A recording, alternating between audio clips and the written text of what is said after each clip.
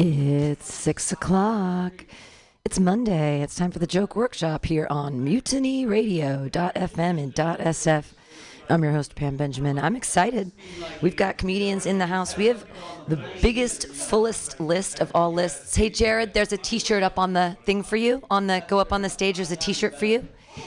And all right, we've got a super full list, so we're just going to get right into it. We're only going to do comments for the first couple people, and we're going to keep it super short. So if you have something super constructive to say, cool. And if you're just going to be like, oh, yeah, then don't. Because we've got so many people to get through today. But be kind to each other. Listen to each other's sets. It's a really welcoming and open place, and I hope you enjoy it all the time as much as I do. Your first comedian of the night. What a joy and a wonderment. Last week, he helped raise like almost $1,000 for Mutiny Radio. He's a king. He's a savior. Yes. Put your hands together for Tim Taylor. Thank you. Hey, everyone. Yeah, really happy to support Mutiny Radio. There's a great fundraiser going on to keep it together. It's an awesome resource for all us comics. Big day these days. I'm trying to improve myself, make myself a little bit better. I decided to shave my pubic hairs recently. Yeah. Thank you. I appreciate it. But what happens, I put on some weight during the pandemic, so I've got this little pouch where the hair used to be. And so now when I look down, I see the jowly look, upside down jolly look of Mitch McConnell between my legs. I look down there, it's like, I've gotten more votes from the great people of Kentucky than any other senator. So, I did see myself in the mirror naked the other day. I realized I've got a before body with after hair. Oh, yeah, come on. The hair is gorgeous. But I have put on I'm actually considering putting in security cameras around my place because I just see looking at myself all the time is troublesome. But, and I've gotten to the point where I was looking into becoming a sugar daddy. Anybody sugar daddy out here? Oh, there's a sugar daddy right there. I don't have enough money to be a sugar daddy, so I'm like a fake sugar daddy. I'm like a stevia daddy. Stevia daddy. The thing is, I probably just ate my pain mostly because I have a complex relationship with my mom. Anybody have a complex relationship with their mom out there? Yeah, of course. My mom's love language was yelling. She just used to yell at us all the time. And, it made me feel excluded in my own household. I had 4 brothers growing up, but I felt different because I was a sensitive kid, you know what I mean? And there's a whole effort these days for inclusion, which is cool. I don't mind people being inclusive. So someone the other day said to me, they were referring to Latinx people. You guys heard this term, Latinx? Yes. Are you Latinx? No. Filipino, right on. It's like the lower end Mexicans. No, so it's. But I was like, oh my god, like is there like the Latinx games or something like that? Skateboarder jumping. Oh god, a little racist comedy for you there. Sure, why not? Sure, Latinx games. So. Speaking of Latinx games and jumping over the border, everybody talks about how don't let the drugs into the border. Anybody do drugs here? You guys do drugs? Yes, of course. Sir, you are very participatory. What's your name? Jared. Jared is very participatory. He does drugs. He's a Philippine Mexican. So, I've been sober for almost 11 years, which is cool. But I thank you. I used to be a really heavy crystal meth user. That's what I used to do.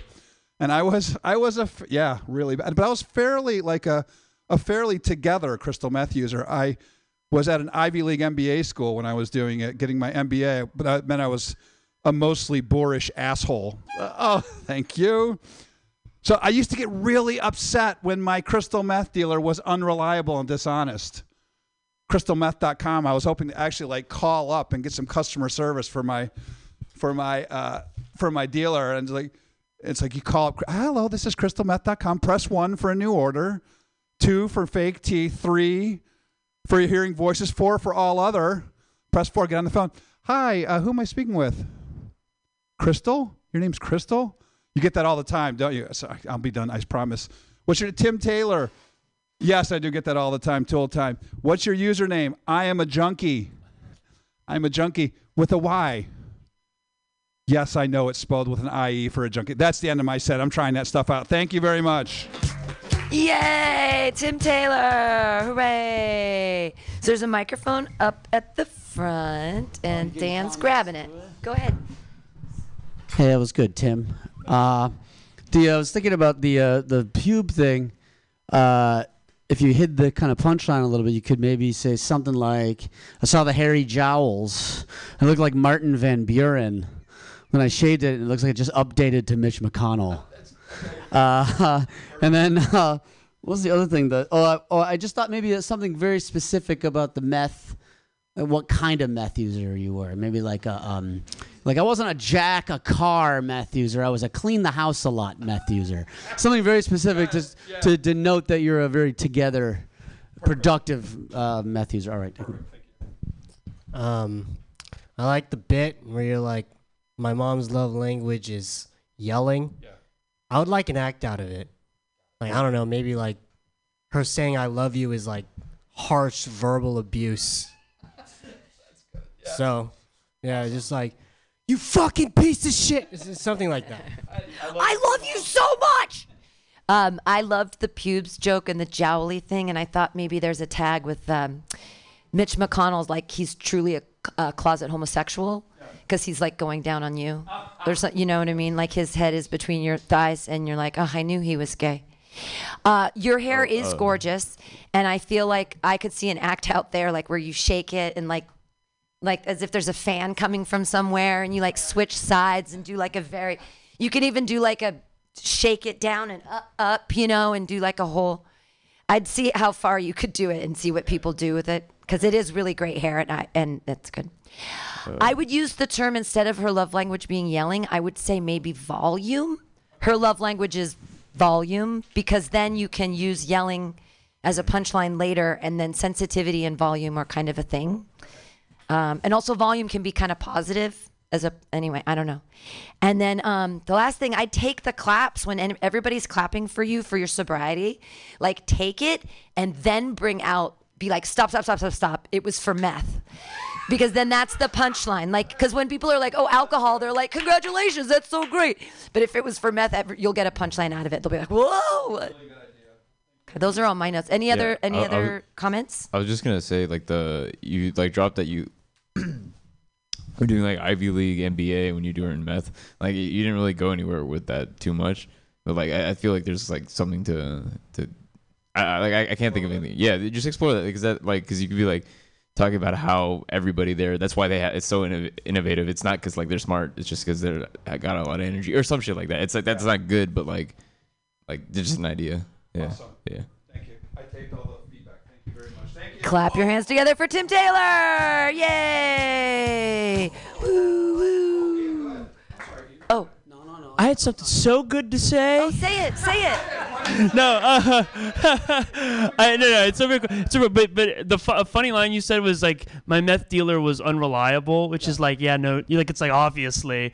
So I don't know. I think you could play with the idea of just like, I wouldn't even trust a meth dealer that I could rely on, because it's just like that doesn't like. I kind of want my meth dealer to be very bad at their job because they have good meth, you know.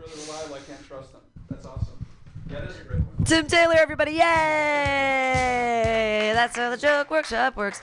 Your next comedian, keep your hands clapping, everybody, for Greg Capra! Yay!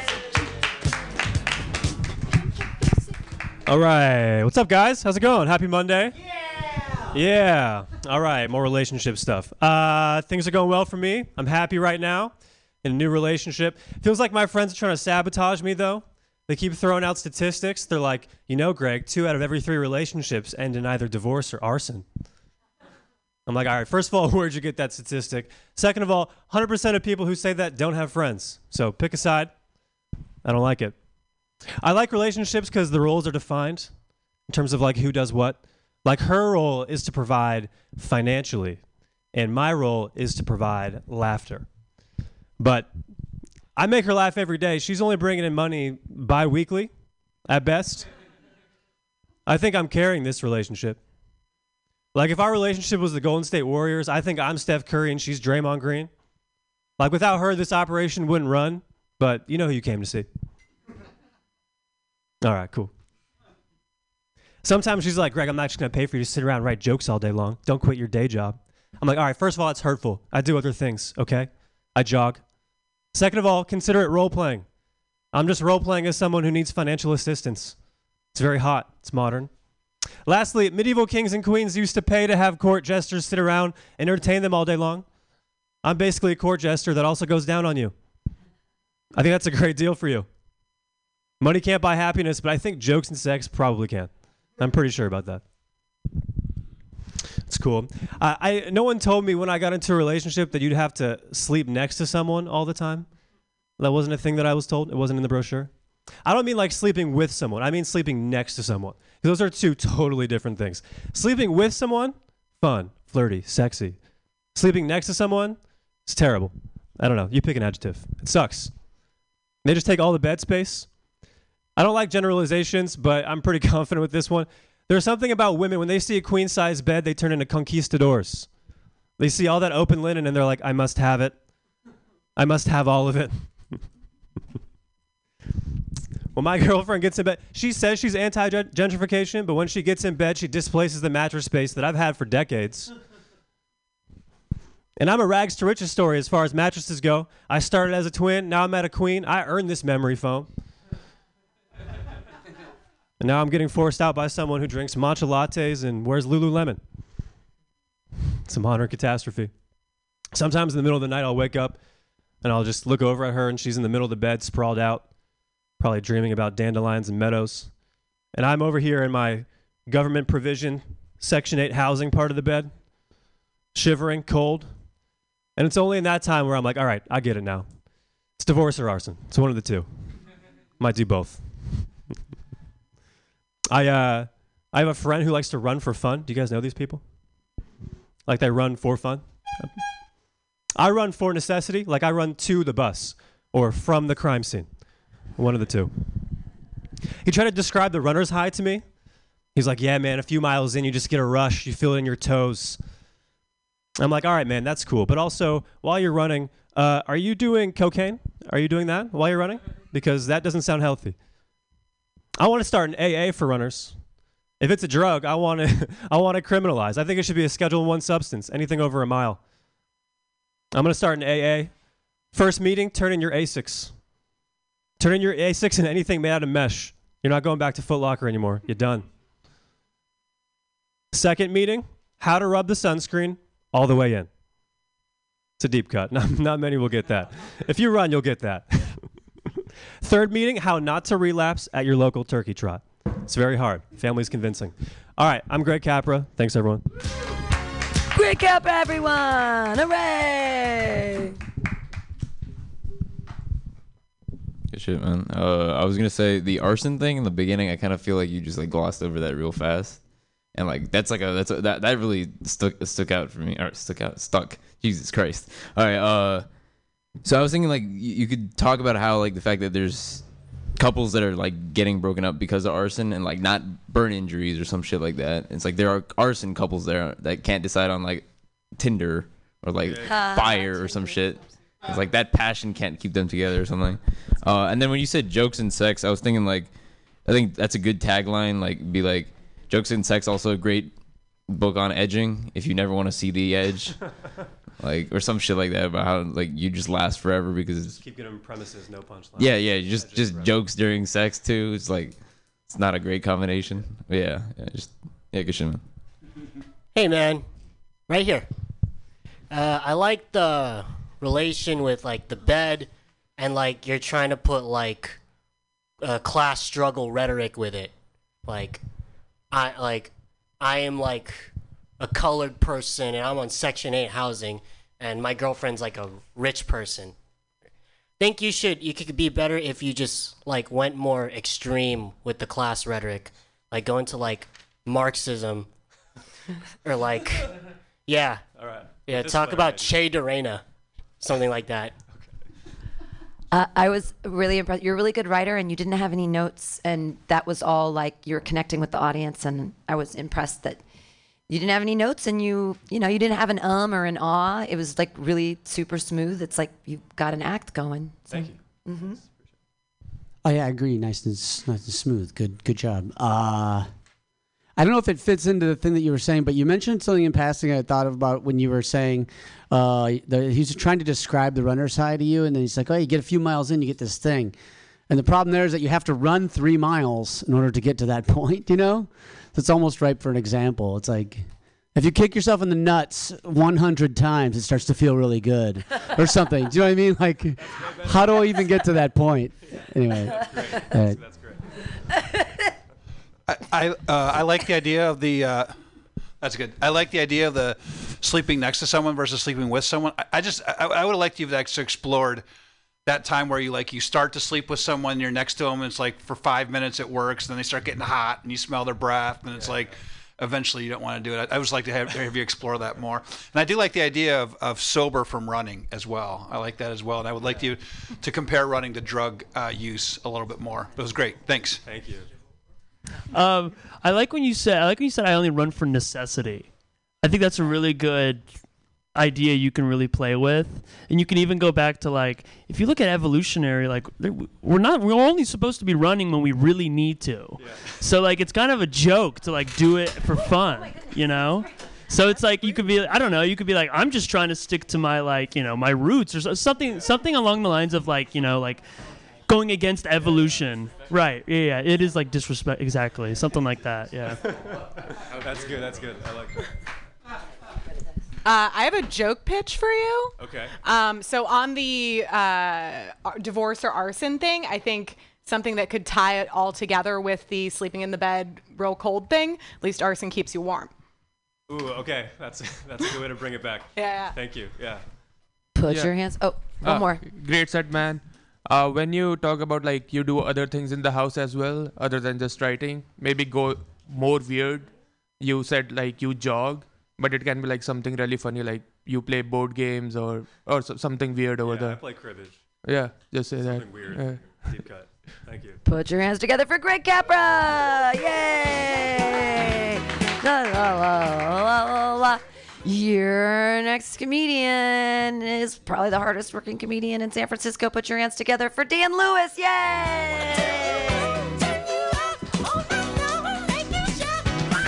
All right, I'm the James Brown of the stand-up scene. Hardest working man and that. Anyway. Hey guys, what's up? A lot of people are asking me to weigh in on the slap thing just because as a member of the bald community, it's kind of a thing.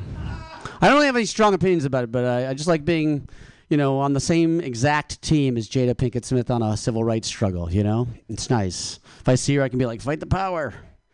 It's pretty cool. Nobody talks about the hair disparity, by the way. We hear about income disparity. This guy was a meth user. He's got the hair of 10 men. I have the hair of 0 men. That ain't right, man. Shit, I had something else about that whole thing. Son of a bitch. Anyway, I'll move on.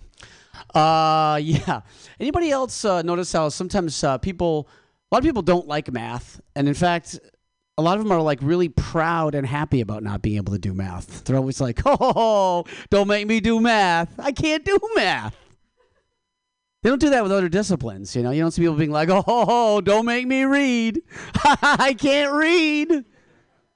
I can't read. You don't see that a lot.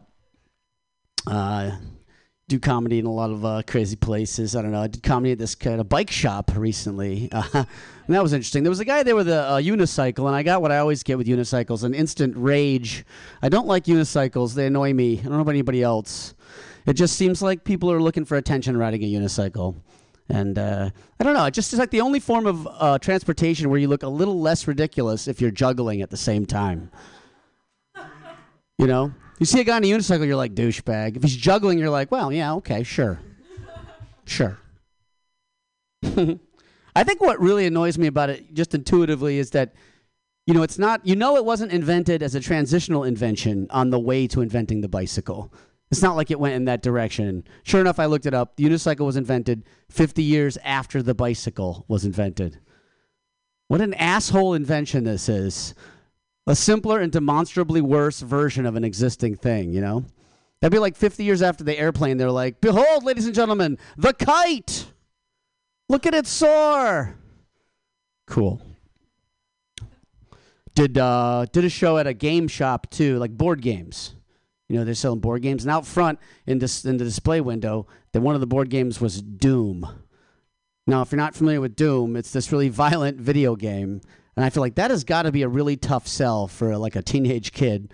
The board game version of an exciting video game, you know? It's like, hey, kids, you like Doom? You know, that riveting first-person shooter, highly graphic, blow a demon's head off with a shotgun? Oh, we got the 19th century version of it right here. 1, 2, 3. You blew a head off. Oh, that's great. That'd be like going to a college party being like, yo, everybody, I got shrooms. The board game. You don't do shrooms, but you roll a 7, you're fucking peaking, man.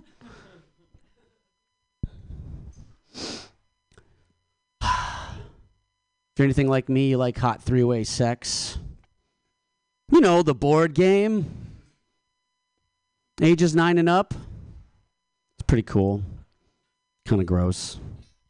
I don't, everything else is too long. Son of a bitch. Thank you. Thank you. Thanks. Dan Lewis, everyone. Hooray. Hooray, and then yay. Oh, is he going to go take a seat? He doesn't like, you don't want comments? Oh, I thought that. I only have good comments. Okay, no, I'm sorry. Well, no, I think the other things. That's my fault. No, that's fine. I love the unicycle joke. I think it's hilarious. Eh. But I mean, it needs something better than kite and airplane. I was thinking like it'd be like having a gun and then a rock, like you'd hit someone over their head. I don't know. There's got to be a better one than airplane and kite, though. I always thought of it because of the bike shop. Actually, for that, I was thinking like you said plane. You could be like up like plane, like after the plane, be like, ladies and gentlemen, a single wing or something like that. Yeah, right. Like because it's like same kind of concept. I don't know. And then the only other thing I was gonna say is like when you were talking about how Tim has like the hair of 10 men, you could be like 10 men. You could be like, I have the hair of 10 babies or some shit like that. Oh, okay, that's good. Yeah, just a little bit of. Thank you. Yeah. Anybody? What was the? I like. Oh, sorry. Yeah. I like the math thing, and would have liked to have heard you say. I was told there's going to be no math on this exam. And then I think, that sort of punchy way. People say, "Oh, I was told there's no math." I was told I wouldn't have to read. Yeah.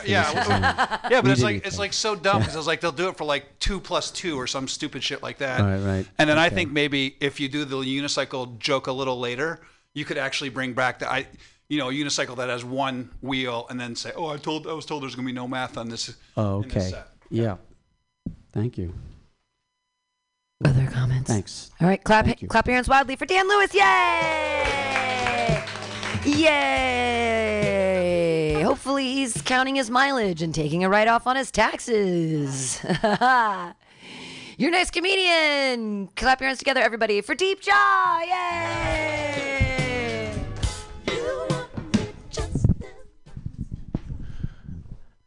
Yeah, man. I've been sober for 2 years now, which means for 730 days, I've not had any sex. Dating as a brown guy is tough, man. I know you all are thinking that he's 6'4", it shouldn't be that difficult. But it doesn't help if there's a pandemic going on and my zodiac sign is incel.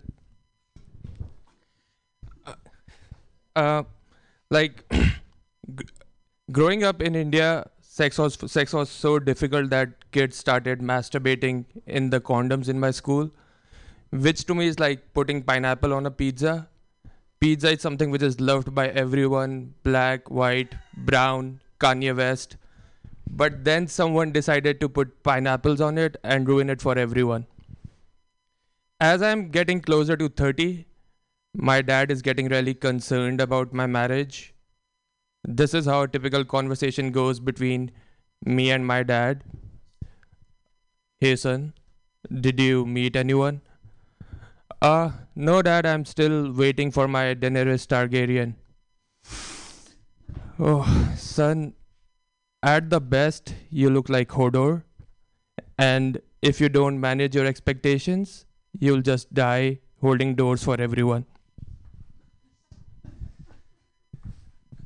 Yeah, marriage is a big thing in India.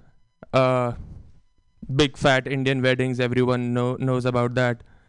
It is like it is a big deal. Two families are coming together. It's a moment of great celebration, and a brown guy finally has sex. Like if you go to any club over here, you can easily see the dating hierarchy. Hot white men with great hair are with great white women. White men with baby head are with Asians. and brown guys are just waiting for the girls to pass out.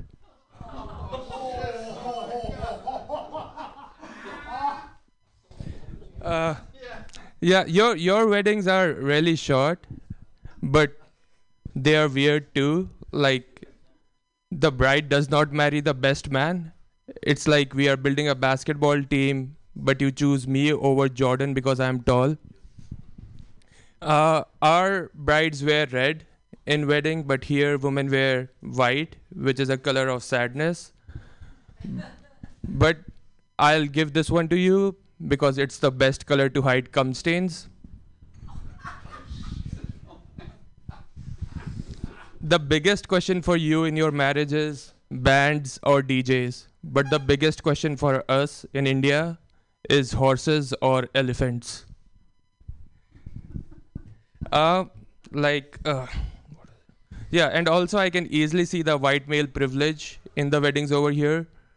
You guys give the bride the option to say whether you choose the guy as your husband or not. We brown guys don't have that confidence. We cannot give that option at the wedding night when we were promised sex. Also, there are no refunds for the elephants. Thanks, guys. That's my time. Put your hands together for Deep Down Shusha! Yay! Hey man, I was gonna say for like the bit about like drinking off into condoms and like that's like putting pineapple on pizza. I feel like the analogy was a little bit lost on me, but I think like because people like pizza, right? Nobody really likes condoms, so like I thought that's where you're trying to draw the connection. And like for that, like I think you could do like stairs, which is like first throws people, but like you'd be like stairs make it really hard to get up, but they're safe. Like it's just like kind of like condoms. I don't know. It's just a thought, but like that analogy was a little bit metaphor. Confusing. But yeah, good shit. Yeah, thanks, man. I really love the joke between the horses and the elephants, but I need to know what they're for. Like it's what the grooms ride on in the Indian weddings. Okay, so I don't know that. But if you explain that, I think that's fucking hilarious. Okay. So, and I'm choosing elephant every time for the record.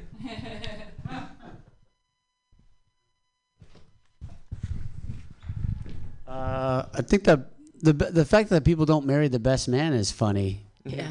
I think maybe there's some you could hang on that point a little bit. I don't know what though to say about it, but I guess it's funny. Maybe an example of something else where, like an analogy or something there. Yeah, like I did like choosing me over Jordan for a basketball team just because I'm tall, but I guess. Yeah.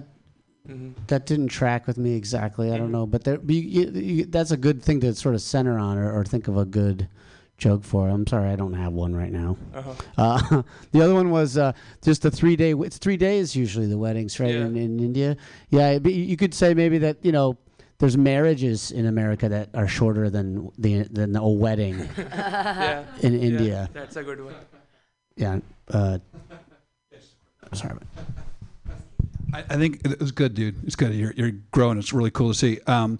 The arranged marriage actually starts to sound like arranged sex, given that you aren't getting sex until you get married. You know what I mean? So maybe connect the arranged marriage to arranged sex. You with me? Yeah. Yeah. Okay. Cool. Is this where it is? Yeah. Okay. Any other comments? Hey, everybody, clap your hands together for Deepak Shusha! Yay! Yay! All right, this is going to be the last comedian we give comments to, everybody. Clap your hands in a wild, slappy-like motion for Kyle Morrissey! Yay! Thanks. I got told I have dead eyes recently. Yeah, someone told me I have dead eyes. I was like, but the hurt feelings behind them are still very much alive. That's such an existential problem to have, dead eyes, because you're like, I'm conscious and I can see just fine. I guess I'm just a bad person. Okay, all right, we'll keep it rolling. The mental health like positivity movement to me is it's funny because we really want to encourage people to be vocal about what they're going through.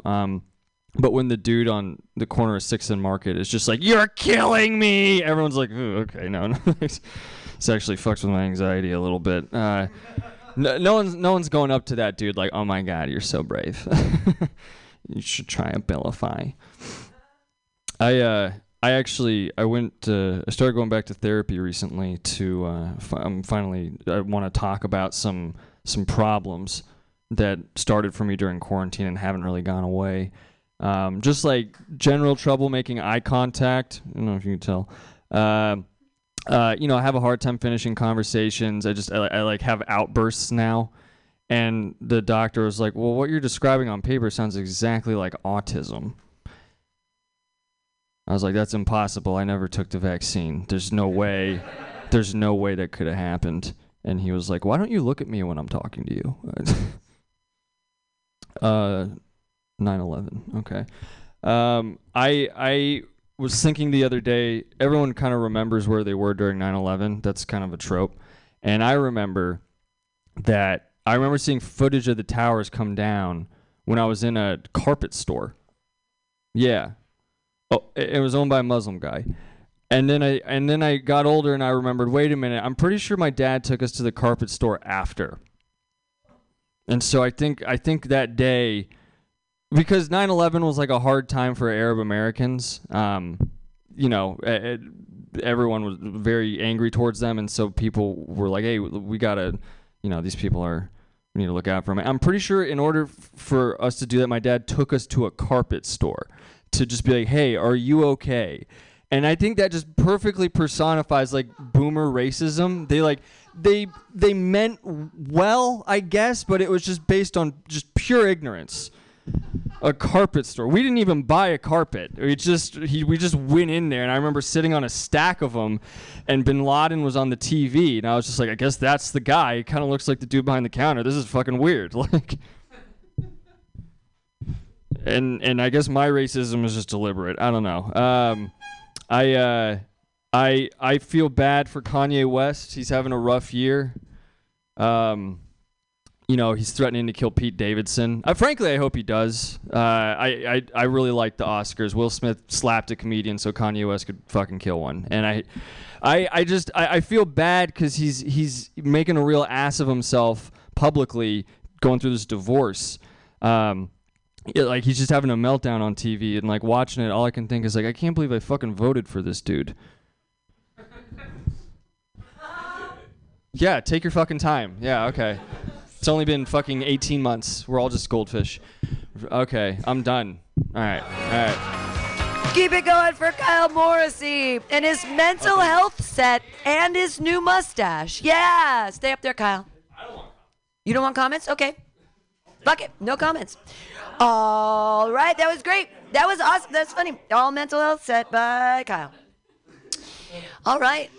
Moving right along, your next comedian, one of my favorite people on the scene. Clap your hands together for Ian Langlands. Yay! Let's go! Okay, sorry. Whoops. Oh, hey, what's up? I didn't get any music? What's up? Get with it, Pam. No, I'm kidding. Okay, hey, everybody. I forgot I was going up. What do we think of toxic masculinity? Love it, hate it? What do we think of it? Love it? That's what I thought. A room full of men. That's the answer I expected. Toxic masculinity, if you don't know what it is, it's when men take their insecurities and they shove them down and then they put power onto others to show that they're better than them. Boy, would I love a little bit of toxic masculinity. I really would. And if you don't know what it looks like, touch a man's hands and tell them they're soft. And you'll see it up close and personal. It's very interesting. But I wish I had a little bit of toxic masculinity because I'm so insecure. I just want a little bit. I feel like there's some people out here that are not using it for any good. So I think they could give some to me, like Brett Kavanaugh or something. He's not really doing anything good with it. Maybe Jake Paul. I don't know. Donate to the needy. That's what I say. Just a little bit. Just so I like am not nervous ordering a drink at Starbucks. You know? Just like something like that's all I want. Just like a little bit. Like I was at this party and this guy came in and he went up to a woman and he was like, you're hot. You're coming home with me. I could never in a million years even think about doing that. Thinking about me doing that stresses me out, okay? Because one time I was sitting in my car and I saw this girl on the sidewalk and she was very beautiful, so I glanced up at her respectfully. I looked at her and she saw me looking at her. She saw me looking at her and I was alone in my car and I audibly said, "I'm so sorry." That's not cool. That's the real beta shit. That's what that is. I'm a beta. I am a beta. That's what it is. I think I just got to own it. I think I should just own it. Because when you fight it, you seem more like a beta. You know? The only time I have a little bit of alpha. The only time the little bit of alpha comes out is when I yell at myself in my internal dialogue. That's the only time it comes out. It's bad. I'll be at like a restaurant and he'll be in my head like, "Fucking order quicker, pussy. The waitress thinks you're a loser." And I'm like, "Okay, I'll get to it." It's not good. I'll be walking down the street and I catch a glimpse of my own reflection and I literally go, "I could beat that guy's ass." That's what I say. Like, "What the fuck are you looking at, bitch?" And I fucking shadow box the air like I'm a crackhead in the TL, okay? It's not good. Not good at all. I don't understand why whenever anything like bad happens to like a family member or like a friend or something, the go-to remedy is like food. Like the go-to remedy, you've all like experienced that in some way. Everybody just gives you free food, but like the audacity to think your cooking is gonna make us feel any better, you know? Like some of that food is off. Like my mom broke her hip a few months ago, and we were just flooded with some of the worst fucking food I've ever tasted in my life. I'm like, this is making us feel worse. Oh my God, Jesus Christ. Would be better not having any food. Next time something like that happens and they ask like, "If you ever need anything, just reach out." I'm gonna be like, a new plasma screen TV would be great because God knows I don't want to taste that goddamn chicken casserole. Okay, Janet? Keep it at home. Okay, that's all I got. Can I take comments? Can I take Kyle's? Yeah, cool. Put your hands together for Ian Langlands. Yay, so funny, yay. I literally just have one. I was gonna say the thing about the broken hip. You could be like talking about food. Be like, "Nah, I have an ulcer. Thanks for that shit." Okay. Like just tag that up a little bit. Yeah, good shit though. What if like everybody around you gave you food that you have a food allergy to, and so you can't eat any of it, and so basically they're just giving you free dog food? Okay. I got it.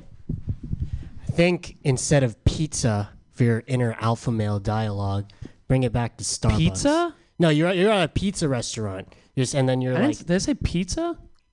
Yeah, something like that. Not ordering fast enough. Oh. Yeah, Did I say yeah. pizza? Oh. I say just keep talking about Starbucks and like your inner dialogue's like, "Order this oat milk latte, you pussy." Yeah.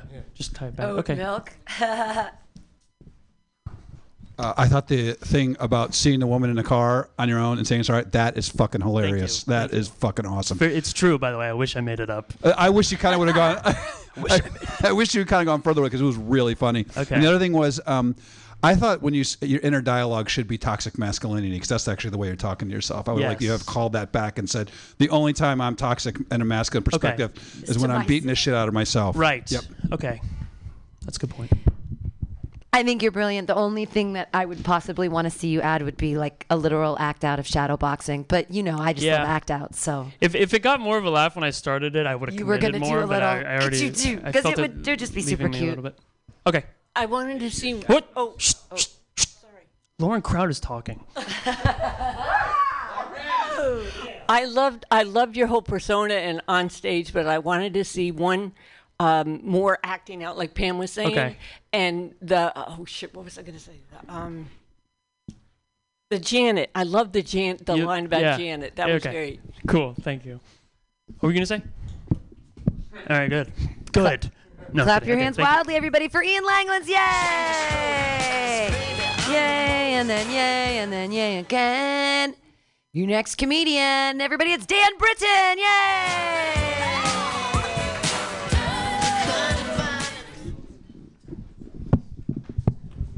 Ian has to adjust the microphone to stand up 45 feet high. I went on a vacation this last week and with my family, and I was driving my niece and my nephew. And I love my niece. She's 6. Her name is Jillian, but I call her Jelly. And she's just the cutest, most curious little girl. And she loves bugs. She's weird like that. Like, she is obsessed with bugs. Like, one time we were playing in the backyard, and she found a banana slug, and she put it on her face. And she goes, "Uncle Dan, look, I have a booger." I said, "That's not a booger." She goes, "Wait, hold on. I have to go show my mom." I was like, "Please don't show your mom. I'm supposed to be watching you." And then she comes back. Well, my niece doesn't come back. My sister-in-law comes back. "Why does my daughter have a banana slug up her nose, Daniel?" She's a curious little girl. So anyway, I'm driving with her on the freeway, and I'm hitting a fuck ton of bugs after we get past San Jose. And I can't tell her. She asks what all the splatters are, but I can't tell her that they're bugs because she's going to cry and scream. And I'm trying to get to San Luis Obispo for breakfast. And so I tell her, "Oh, that's just bug poop. The bugs fly over the car and then they poop on the windshield." This is where I fucked up, because then she goes, "Wait, bugs can poop?" "Yeah, I don't know. Yeah, they all poop." And then she goes, "Well, do they wipe?" And I was like, see, this is where I fucked up. I was like, "Some do." "Well, which ones wipe?" "The fancy ones." "Well, how do we know which ones are fancy and which ones aren't?" They worked that out amongst themselves. The butterflies are fancy, the dragonflies are fancy, the ladybugs are fancy. Oh, and the banana slugs are fancy. But in my mind, I'm like, banana slugs are not fucking wiping their asses, if any of them are. So anyway, whenever we get to San Luis Obispo for breakfast, the first thing she does, I let her out of the car, and I know, like, this is going to be a problem, because the first thing she's going to do is run up to her mom and go, Mama, bugs poop." And then my sister-in-law is going to be like, "Now I have to hear about this for the next 3 days." And sorry, I didn't want to have her screaming in the car. So anyway, we're sitting down at breakfast, and my nephew is 4. His name is Tyler, and he's an early developer. Like, he could walk early, he was potty trained fast, and he doesn't use a sippy cup, he uses a big boy cup. And so whenever he orders his O-juice, he calls it O-juice. My sister-in-law calls it OJ. My brother calls it orange juice. So the kids call it O-juice. And he goes to take one sip out of his orange juice. And with the cup at his mouth, his sister says, "Uncle Dan, if bugs can wipe, do they get dingleberries?" And this kid fucking laughs like it was the funniest thing ever. And he got orange juice all over the table, all over the walls of the restaurant, all over his sister. What happens in the next 3 seconds is like nothing short of pure evil. Second number 1, she says, "Ew, gross." Second number 2, she grabs the cup out of her brother's hand. Second number 3, she takes the biggest swig that she can and goes, spits it all over her brother. And then my nephew, he can't say the word juice. He can't hear the difference. So he goes, "Oh, I have juice all over me." I was like, "Buddy, don't say that." It's not that he's mean. It's just he doesn't know. Like, we haven't told him about Jews yet. We'll probably wait until he's a little older for that. But he turns to my brother. He goes, "Daddy, I have Jews in my nose." And the whole restaurant looks at us. I'm like, "Oh my God, we're not going to get out of here peacefully." Anyway, that's what I had today. Thank you. Dan Britton, everyone. and his adorable family stories. Your next comedian, she's got a bike ride coming up for AIDS. Clap. No, it's true. She's trying to raise money for the cure. Put your hands together for Hillary Landon. Yay! When you say it like that, you make it sound like I'm pro AIDS. Like I'm like, hey everybody, AIDS is the best thing ever. I'm riding my bike across California to prove it. I'm not pro AIDS, by the way. I am raising money to fight AIDS. So yeah, more bike jokes because that's all I've been fucking telling for the last 2 weeks. But basically, I've been looking up like the history of biking because if you are a cyclist, which I feel like luckily here in the Bay Area there's a lot of, you understand like biking is really the superior mode of transportation because you don't have to deal with all the traffic bullshit and all of the like fossil fuels and all of that stuff. But the problem is that it's there are drawbacks against it, right? Because first of all, it's kind of uncomfortable. I've been spending a lot of time in the saddle, as they call it, and I kind of think whoever invented the bicycle can just go straight to hell because they really don't like people, I don't think, because it's very uncomfortable, especially after like 4 or 5 hours. And so I've been kind of, when you spend this much time on a bike, you have a lot of time to think. And I've been sort of thinking, I'm like, what was it like the guy who came up with the bicycle, right? Because like the seat design specifically, I've made up a whole theory in my head is that it was a really horny ornithologist who really had a thing for birds, like a sexual thing for birds. So he was like, I'm going to take a bird beak because I think the dodos were dead. So, and this is like a pervy Victorian. So, like they've got some weird shit going on in their head. But he's like, I'm going to take a bird beak and stick it on a post and shove it against my crotch. And that'll be a bike seat. And it's very, very uncomfortable. And the thing about it is that they've basically made a couple inventions or technological developments in the last couple of years to improve the comfort of a bicycle seat. So the biggest thing that they've done is they've basically cut out a hole in the middle for your to relieve the soft tissue pressure. And, I don't even know what this is called. I feel like I should give it a name. So I've been thinking about this and I'm like, it could be the Grundle Gulch maybe, or the Gooch Gully, the Perennium. Oh, I forgot that one. I don't know. And then the Taint Travasse. I have to think of the perennial one. Anyway, so it's one of those things where it really is not super comfortable, even because you are wearing a bunch of clothing that stop really anything from helping you. So unless I were riding at Burning Man, I would be naked and be able to shove my labia through that hole. But otherwise, it's like it's not really doing much. But I've been doing research on the history of the bicycle, and especially like it's been fascinating because the bike was really looked at as one of the big liberation things for women, inventions for women. So there was a thing where they used to be worried about bicycle face, which is basically the look of consternation that women would get on their faces from trying to fight traffic, which I'm like, those Victorians don't even know what fighting traffic is until they've ridden in like San Francisco against all the hostile motorists. But the other thing is that there was also this concern that bicycling was going to awaken like sexual desires in women. And this once again goes back to prove that Victorian men had absolutely no idea what was going on with women because they were thinking that all the vibration from the bicycle seat was going to like really get them going. And I'm like, that is so far away from like what actually like excites a woman. I'm like, my loins are definitely not on fire. Maybe my quads and my hamstrings, but definitely not my loins. So that's all I've got for you guys today. Yay! Hillary Lannon! You can donate to her AIDS Life Cycle thing.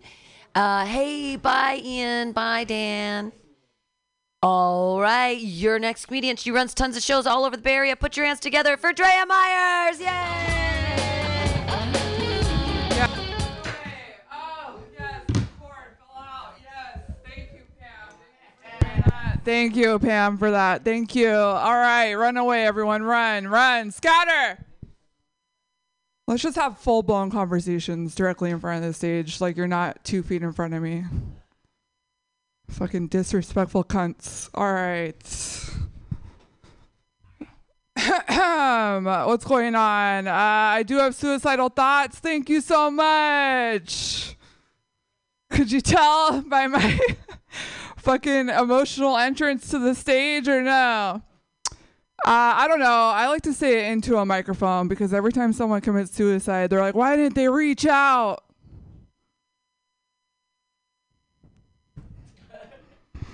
But then if you say you're suicidal, people freak out. So I'm like, let's just say it over amplification and normalize that shit. You know what I mean?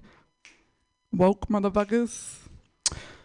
Here's the thing. I don't have serious suicidal thoughts. I have like sarcastic suicidal thoughts. Yeah, like I went to take a bath and my curling iron was plugged in and it was sitting on the side of the tub. So before I went to get in, I went to move it and I was like, oh, I should move this. I wouldn't want to like accidentally get any relief.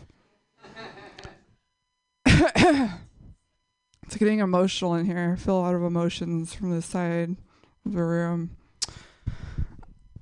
Let's see, what do I want to go into? I hooked up with a gay dude recently. Thank you. What's up, San Francisco? That's like the most San Francisco thing you can do, I think. He wasn't like, hey, he wasn't like flamey gay. He was like Republican gay. Yeah, that's where they look like really manly and straight in public, but behind closed doors, they're fucking a lot of little Asian lady boys. Like a lot of them, dude. He told me he was gay too before we hooked up. So at first I was like proud of myself. I was like, damn, like look at me, dude. I'm out here fucking converting gay men with this pussy shit. Like I'm fucking at my sexual peak. I'm getting dudes to switch teams. And then I found out he really liked transsexual women. So then I was like, damn, this fool just thinks I look like a tranny. Like I'm 6'1", I have a deep voice, and I have small boobs. Of course, this dude's attracted to me. You know, like he's gay, bro. He's gay. I was so in denial about it too, dude. I was just strapping on a fake dick, just fucking pegging him hip deep, and then just being like, "Do you still think I'm pretty?" Hell yeah. I don't know. There were signs that he was gay too. Like number one, he did not know how to suck on titties, like at all, dude. He went at my titty like a fucking Rottweiler with a squirrel, bitch. Just my titty looked like a bruised apple for 6 weeks, you guys. That shit was fucked up, dude. He bit that shit so hard at one point. I was like, do I have a lump? I was like, I think this fool just detected a tumor. And then I woke up the next day with my right titty looking like Rihanna, and I was like, oh no, he just bit that shit hella hard, you know? He fucking stretched my titty out so far, it looked like he was trying to blow up a balloon animal. Like you could have twisted that titty off and made a wiener dog, you guys. All right, clap it up. Thank you so much. Keep it going. Drea Myers, hooray! Balloon animal tits, yay! That was hilarious. Put your guys, we're in a female rock block right now. Fuck yeah! Put your hands together for your next comedian, Sarah Rennie. Yay! Woo! So I don't know about you guys. Any good gift givers here? Oh, I fucking hate good gift givers. Because I'm competitive, right? So to me, a good gift isn't a gift, it's a fucking challenge, right? Everyone in my life is a good gift giver, which my best friend for my birthday last year gave me a custom commissioned watercolor painting of my favorite Taco Bell. Oh my God. I know! Incredibly thoughtful gift, perfectly tailored to my niche interests. I was fucking pissed. So for her birthday this year, I knew I needed to win. So I started what? Listening. We were having an in-depth conversation about ghosts, you know, girl talk. And she turns to me and she goes, you know, I think I'm ready for my first haunted doll. And that's when I stopped listening. Because all I heard was jackpot. You know, and I don't know shit about buying a haunted doll. So I Googled it. And the first thing that came up was eBay. Do you guys know there's like a huge haunted doll market on eBay? Pam knows. There's like 3,000 active listings right now. And that's just what's on eBay right now. Which makes me wonder, like, how many haunted dolls are there in the world? So obviously I needed to start like narrowing down my options. So first I went by price point because I took an economics class. I understand supply and demand. I know I don't want the cheap haunted doll. That doll is priced to sell. That doll is Chucky. You know, we want a haunted doll they don't mind keeping around a little longer. We are looking for gently haunted. This is a person I love. Next, I wanted to know like why these people have haunted dolls. That's important information. 'Cause that's not something you just like casually acquire. It's not Tupperware. It's not like, I don't know where it came from. Someone must have left it after a party. So I started looking around. I found this woman who's a paranormal investigator. She has more than 2,500 haunted vessels in her home. I was like, that makes sense. That's too many. You'd have to get rid of some. And then I started looking through the reviews because I want to make sure I'm getting her the real thing, not just like overpaying for a ghost-free doll, right? So we're looking for reviews like verified purchase, my house burned down. And that's when I found Helen. Helen is a 19th century schoolgirl who resides in a Victorian bride with one cloudy eye. I assume that's where the ghost lives. So I was jazzed. My best friend's birthday party comes around. I am fucking stoked. I have nailed this gift. I walk into the party. We start doing the gift opening phase. I am getting extremely cocky. One girl gives her a set of tarot cards, and I'm like, how original. You know, another girl gives her a rose quartz pendulum, and I'm like, do you even know her? Her stone is onyx. She gets to my gift, she opens it, she tears open the paper, and she looks so scared. And she goes, what is this? And I was like, it's a haunted doll. And she was like, why the fuck would you get me a haunted doll? I was like, you literally asked for it. And that's when it gets weird. People start getting uncomfortable, and not just because I yelled at a woman that she asked for it, because nothing ruins the party like an uninvited guest. Now, I am pleased to tell you that my best friend has since forgiven me. Helen has not done anything weird, but we're not entirely without consequence. My email is haunted. I don't know if you've ever bought anything on eBay, but I spent a month researching haunted dolls. So every now and then I get an email with a picture of a terrifying doll's face that just says, she's back. Thank you so much. I'm Sarah Annie. Yay. Yay, Sarah! Ready? Yeah, that was really funny. Hooray. All right. We're moving right along. Keep your hands clapping, everybody, for Kaula Finman! Yay! You know, somebody told me that doing stand-up is brave, and I was like, no, coming to an open mic without jokes is brave. Like, be specific. I have like this like premise or opinion that's pretty like potentially toxic if I say it wrong. So I decided to do it where I'm getting forever recorded. Thanks, Pam. No, but I just think it's really like empowering and awesome to watch like kids. Like I have like an 8-year-old niece, and like she's talking about her 4th grade classmates. She's 9.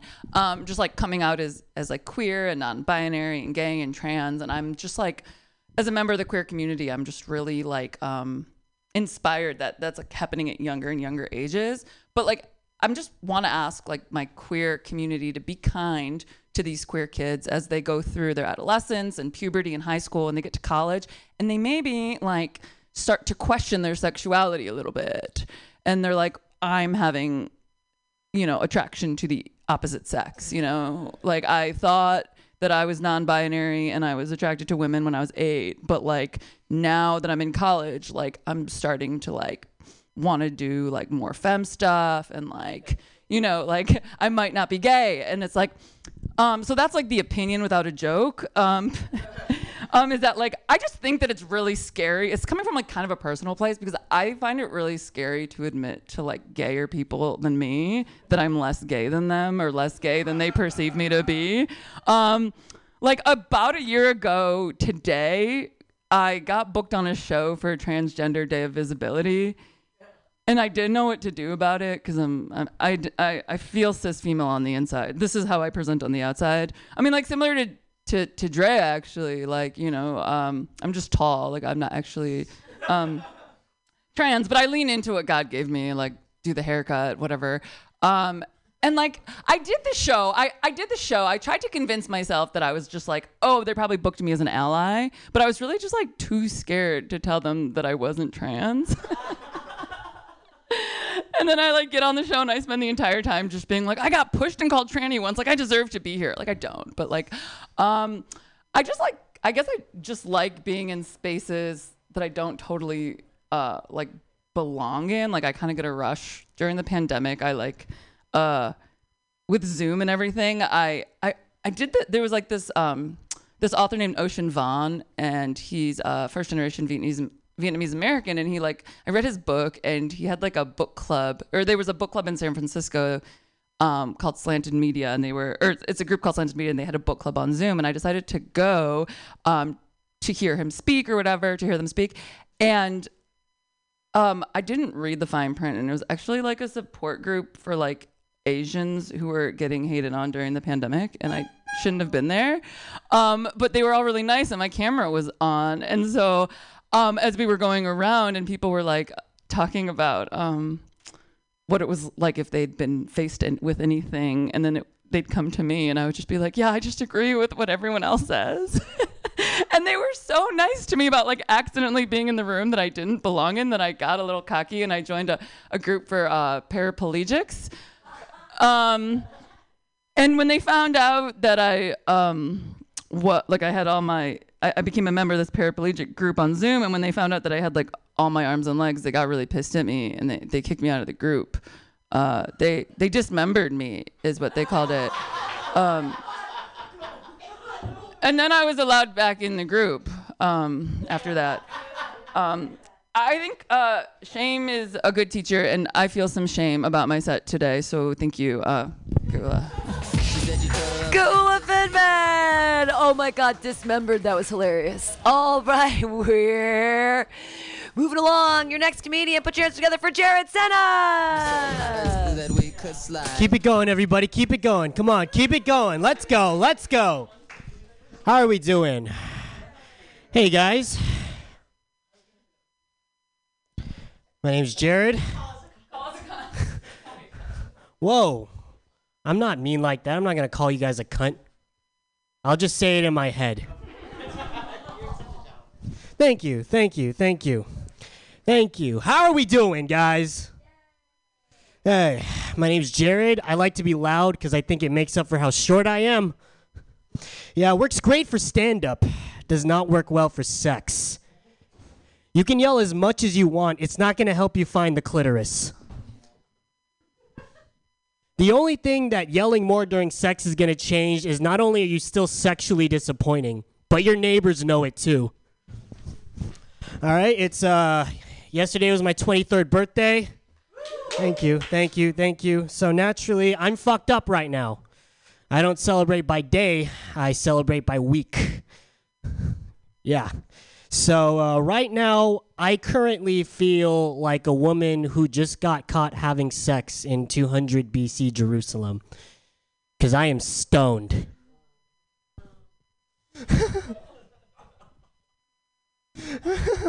Okay.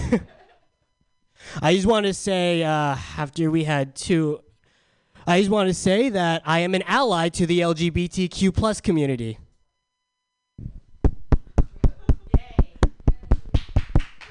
You guys are homophobic, except for Hillary. I say that because all of my exes are bisexual. And after I dated them, they are now lesbian. So because of me, I got a bunch of women to realize that they don't like women. I mean, they don't like men. Oh, I fucked up. That's not being an ally. I don't know what is. It's natural that queer questioning women like to go for me. I have a septum piercing. I'm 5'2", and I have short hair. I look like a lesbian already. She nodded at that. I was like, yeah, damn right you do.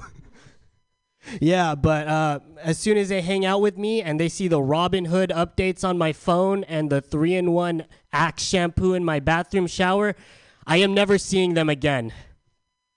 It sucks being ghosted, but imagine being ghosted, then waking up to an Instagram post saying, due to recent events, I am now a lesbian. Recent events? You mean when we hooked up 2 days ago? God damn. This is why you don't yell during sex. It turns them gay. Okay. Oh, I got a cat joke. Yeah. I hate cats.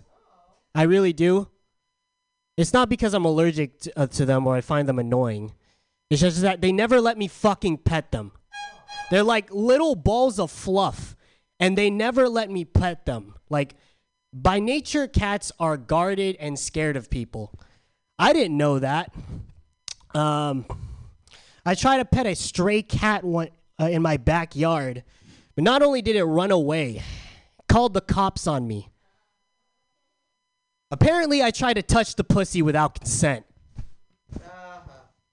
I knew that was lame going in, but I really wanted to do a cat joke. I really want to have material about cats, so that's why I said that lame-ass joke. But thank you, everybody. Have a good night, Mutiny Radio. Jared Santa, everyone. All right. Moving right along. And so this next person is the last one that's sort of on the list, and then we're going to the side list.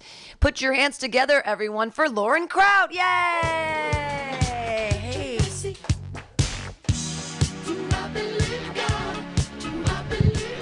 Hello. Thank you. I was thinking about a couple of things. One of them is, why are we afraid of God? Why is there fear? Why is it not just respect and honor? But there's something to that. I don't know. I'm working on that. When I was in New Orleans, I was going out one morning to go to a museum, and I went to the bus stop, and there was a naked guy standing there. And as I approached, I could see that he had his back to me, and I was like, okay, this is a naked man at the bus stop. And I have to be at the bus stop because I need to get to the museum. And I didn't know where to look. So I was kind of like walking around and easing up to the little, what do you call that thing? The bus stop thing. And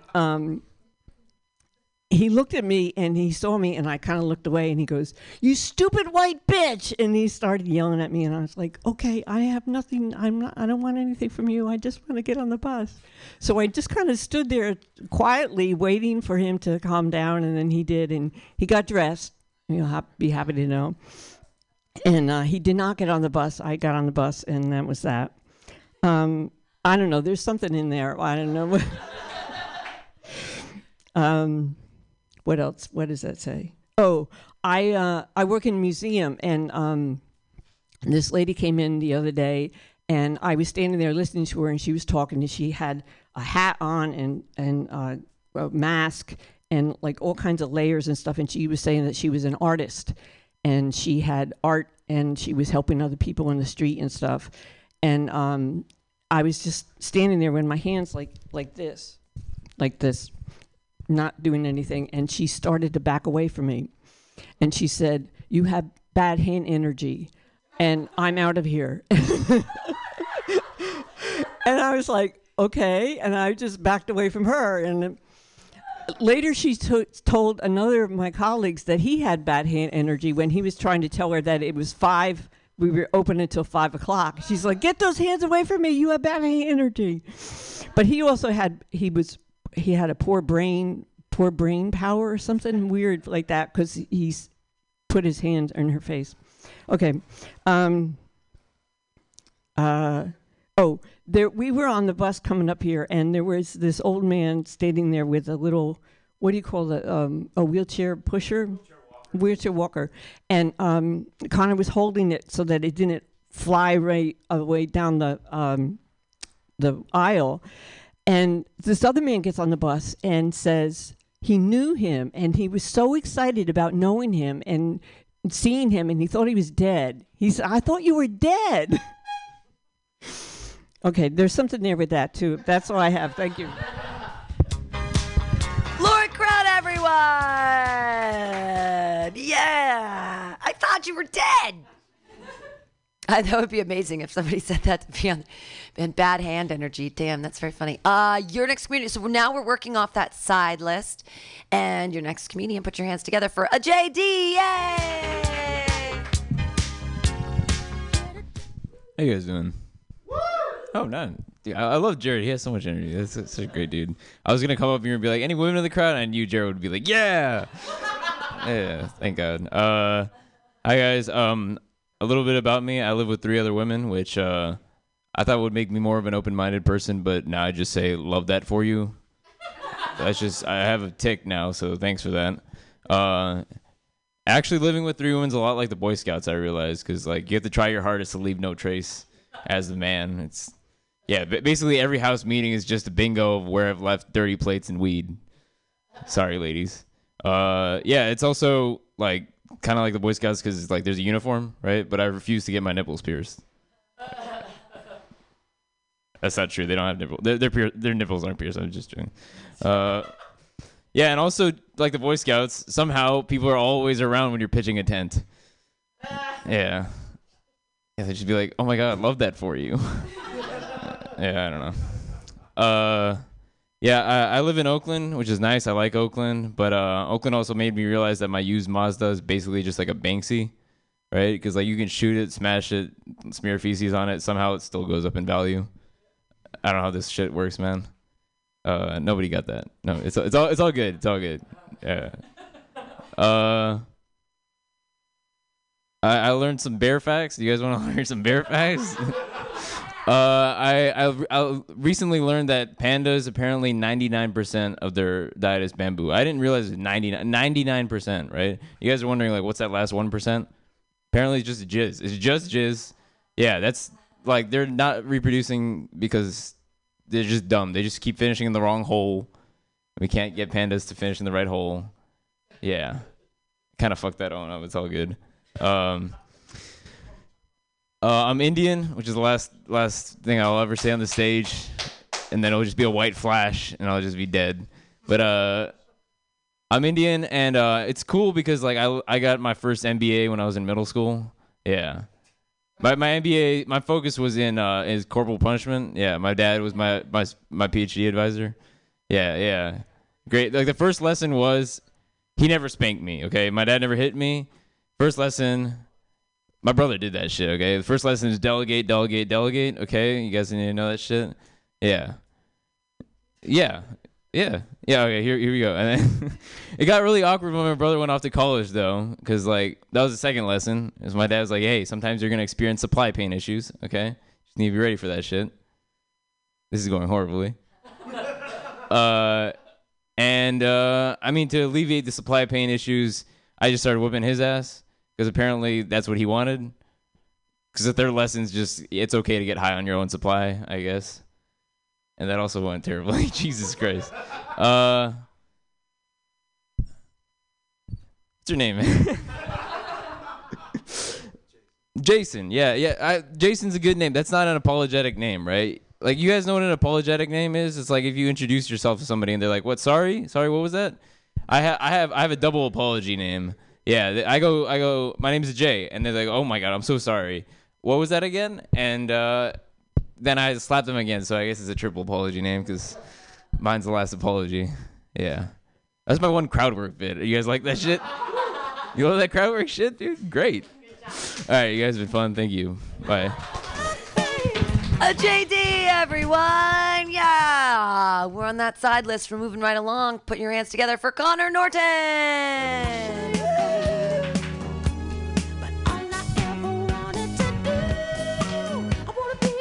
How's everyone doing? Lauren, you really burned all my bus material, but it's all good. You know, a lot of times I hear this. It's a kind of an age-old debate, but it's stupid. It's the whole, can like straight men and straight women just be friends. The classic, can they be platonic friends? And what's going on, man? How are you doing? Filming me? No, I'm joking. All right. So they can they be friends? And I think it's a stupid argument. Obviously, they can be friends. We're adults. It's 2022. Anyone who doesn't think that is living in the Stone Ages.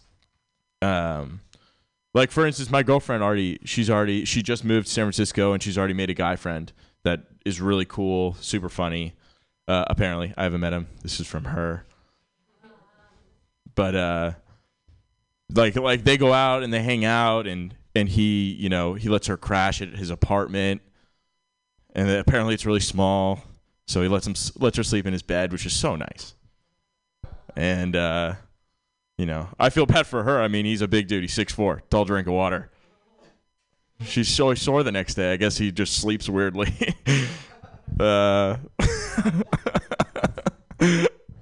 No, this is all make-believe, I swear.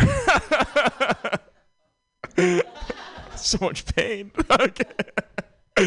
But yeah, I don't know. I mean, but I mean, it's just like if I lived in this like freaking within the societal norms and the constructs built by society, I would be so insecure that I'd be robbing her of this friendship, which is so unfair. And that's that. So what else? Oh, yeah. Does anyone they're not as common in the Mission, but do you guys see the electric scooters everywhere in SF? You ever ride them? Good. They're corrupt institutions, all of them. Excuse me? They are scary. And they're what's the word for like racist against poor people? Elitist. They're very elitist. I mean, they literally like redline the Tenderloin and Soma. Like if you get on one and you start going towards, like if you start going down Leavenworth, like right when you get to Geary, the kickstand just pops out and drags like an anchor. No, it's not true. No, but they do not let you park. They do not let you park or drive in the Tenderloin. It says like do not park here, and like poor people might touch them. Yeah, exactly. So it's just another excuse for rich people to not ride the bus. Speaking of buses, no, I'm just joking. No, Lauren and I have actually had multiple bus instances, actually. Remember the guy on the bus that was, he was telling me he is like a prophet. He's a Messiah sent from God. And the first example he gave was that, he was talking to someone and he said, and I am sent from God, and the light shined through in that moment, and he knew I was telling the truth. I was like, wow, it's so cool. And then he was like, and then I talked to this police officer and I told him I was from God, and I let the light shine through, and the light shined through. And I was like, he was like, Officer Castillo. And I was like, okay, all right, he's got connected, I guess. And then he was like, and then I was on this bus and I saw a man try to stab another man right where you're sitting. And I stopped him. And I was like, okay, is this starting to get into threatening territory? All right, that's my time. Yay! Connor Norton, hooray! All right, your next comedian, super funny guy. You're going to love him. Put your hands together for Jason King. Yay! So much energy. Yeah, give it up for this guy. Hell yeah. Yeah, make it loud for yourselves, everybody. I haven't seen you two in a while. It's been a while. This is nice. I'm a big fan of Mutiny Radio. I like coming up to music. I recently came up to Shakira's Wherever, Whenever at a show. I don't know if you've heard this song, but Shakira goes, whatever, whenever. She has this. And in the song, she goes, she says that she claims that she has humble breasts. Which is, it's a pretty graceful way to reframe the fact that you have small tits. The next time a girl says I don't last long in bed, I'll be like, hey, babe, my stamina is unpretentious. When I come, I do so without hubris. And then I curtsy and wipe my cum off her face. Yeah. I think the major criticism of vegans is the fact that they're loud and they try to guilt trip you, you know? But I think that's fair, you know? Could you imagine if like past people didn't guilt trip people to make them like change like humanity's old behaviors? You know? Like some guys like, hey, this whole murdering thing, I don't like it, but I respect whatever you do. You know, this whole having sex with kids, I don't like it. But I'm cool as long as we have some pedophilia-free options.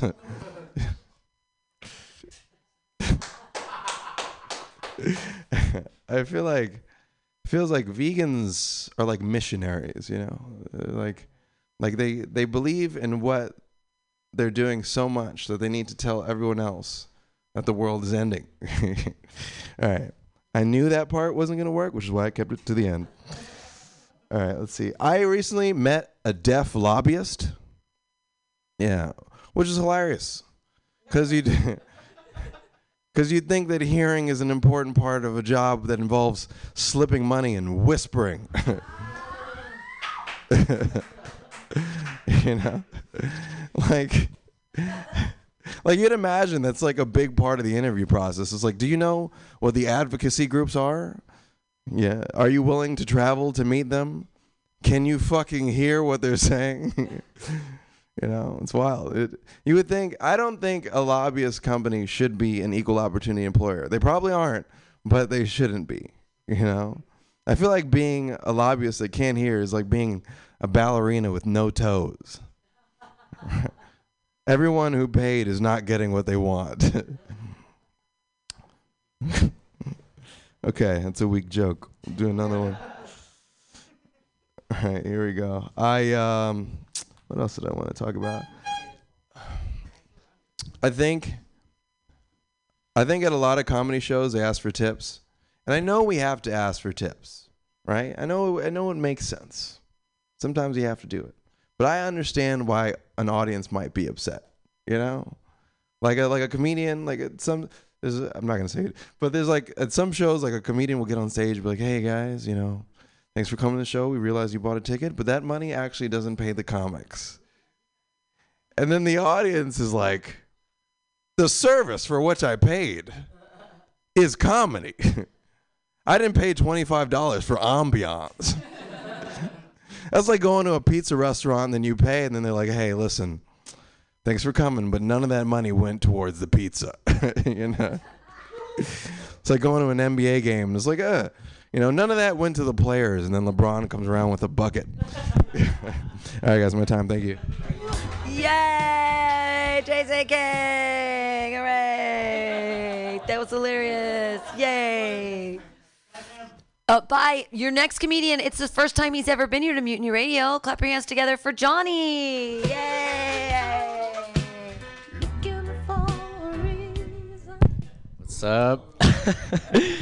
My name's Johnny. I'm an introvert, which doesn't mean that I have an inverted penis. It just means that I never learned how to talk to anybody without making them feel uncomfortable.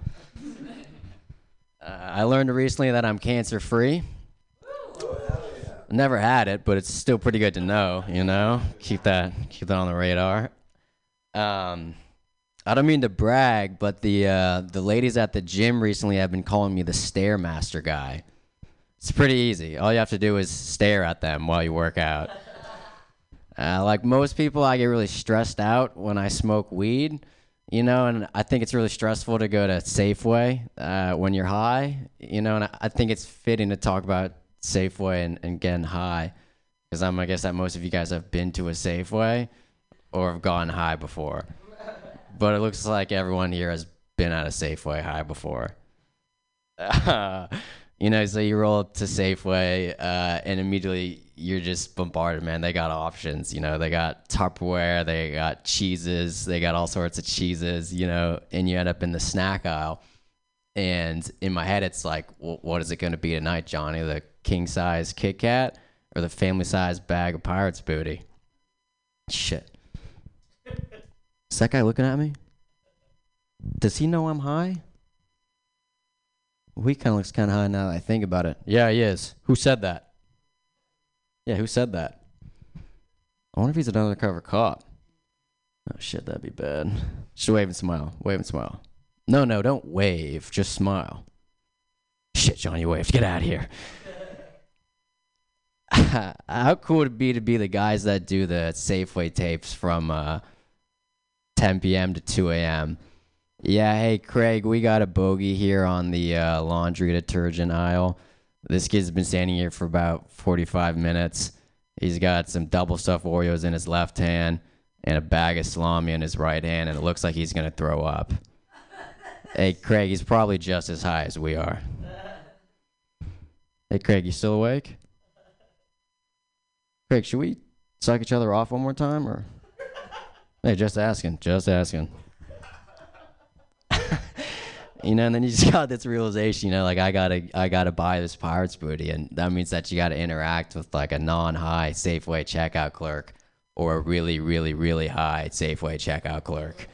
You know, and you don't want to use the self-checkout because every time you use one of those, it just feels like you're gonna steal something.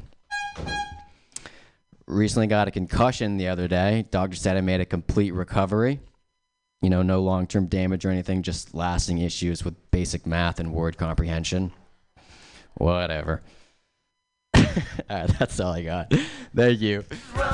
Yay! Everybody clap more for Johnny. That's his first time here. Yay! Yay! Woo, woo, woo. All right, we're back to the list.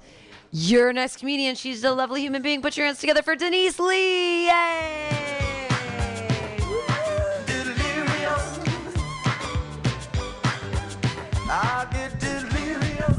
Oh my God, Sarah, hi. Long time no see. Did you go already? Did you adjust the mic stand? Same. Okay. I mean, this is an open mic, you know, that's what this is for, right? Comedy class, yeah. Oh, is this it? You just go up and down? Okay.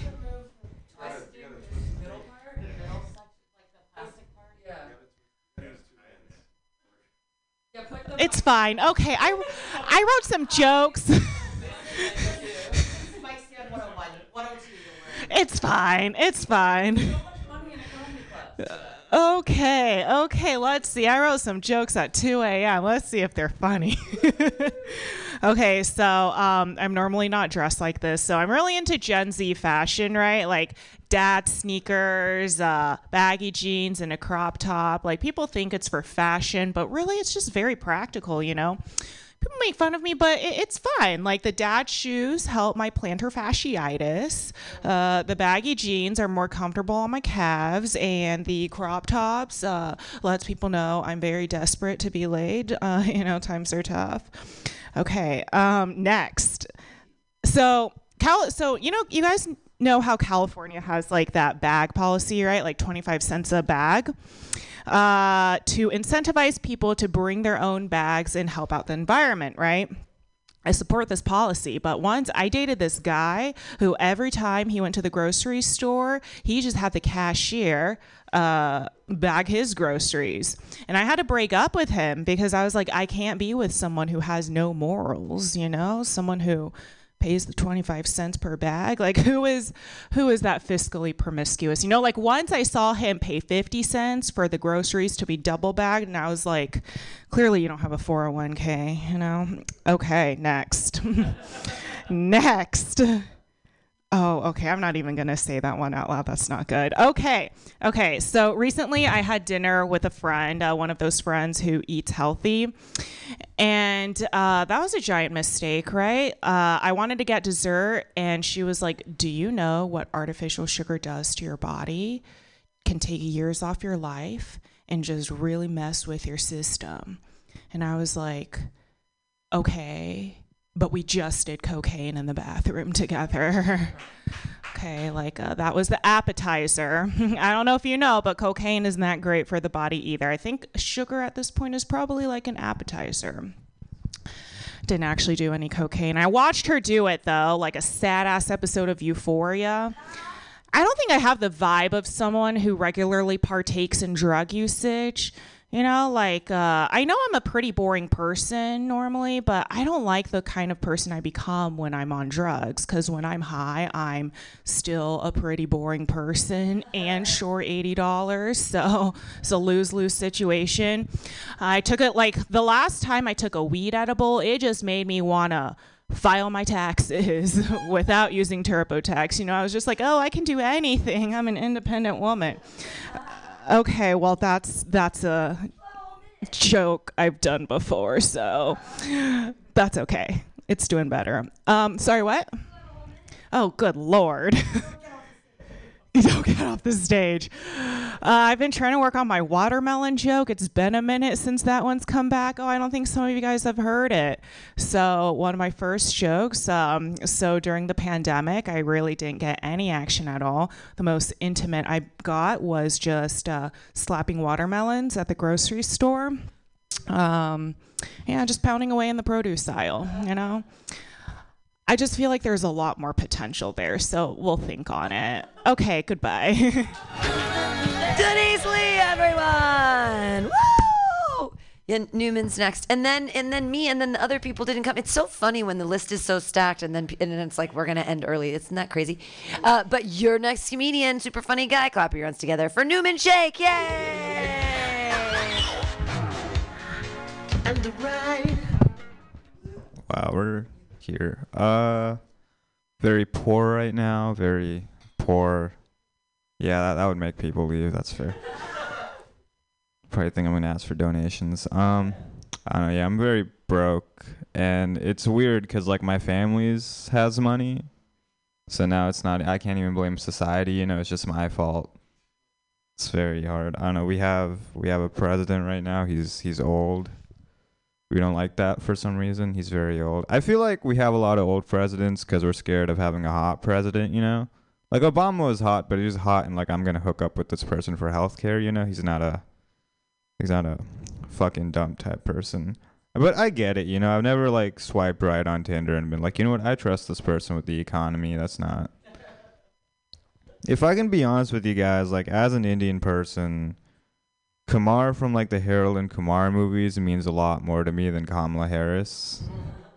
I don't know. Like, do I need to explain that? I don't think so. I don't know. I don't have a lot of Indian friends because I like to feel special about myself. But me and one of my Indian friends, we were talking recently, and he was like, you know what? I want to get in touch with like Indian culture. And I was like, yeah, man, you should go for it. And the next time I met him, he had an Indian accent, which, you know, is not... I don't know, man. That's weird. I feel like having an Indian accent to be part of Italian culture is like playing Mario Kart to be a part of Italian culture. Like, that's not how that works. And, you know, it kind of bugged me, so I asked him, like, why he was talking like that. And he said he was starting a yoga class. And he wanted to seem authentic to white people. And honestly, I wasn't even mad anymore. Like, that is just great marketing right there. Like, if this audience was all white right now, I would be doing an Indian accent. Yoga is weird, man. I feel like I've seen more white people do yoga than Indian people. And that's not even a joke. That's just an observation. Like, that's very, like, culture. Like, they won that. They can keep it. My comfort show is Euphoria right now. Euphoria is fun.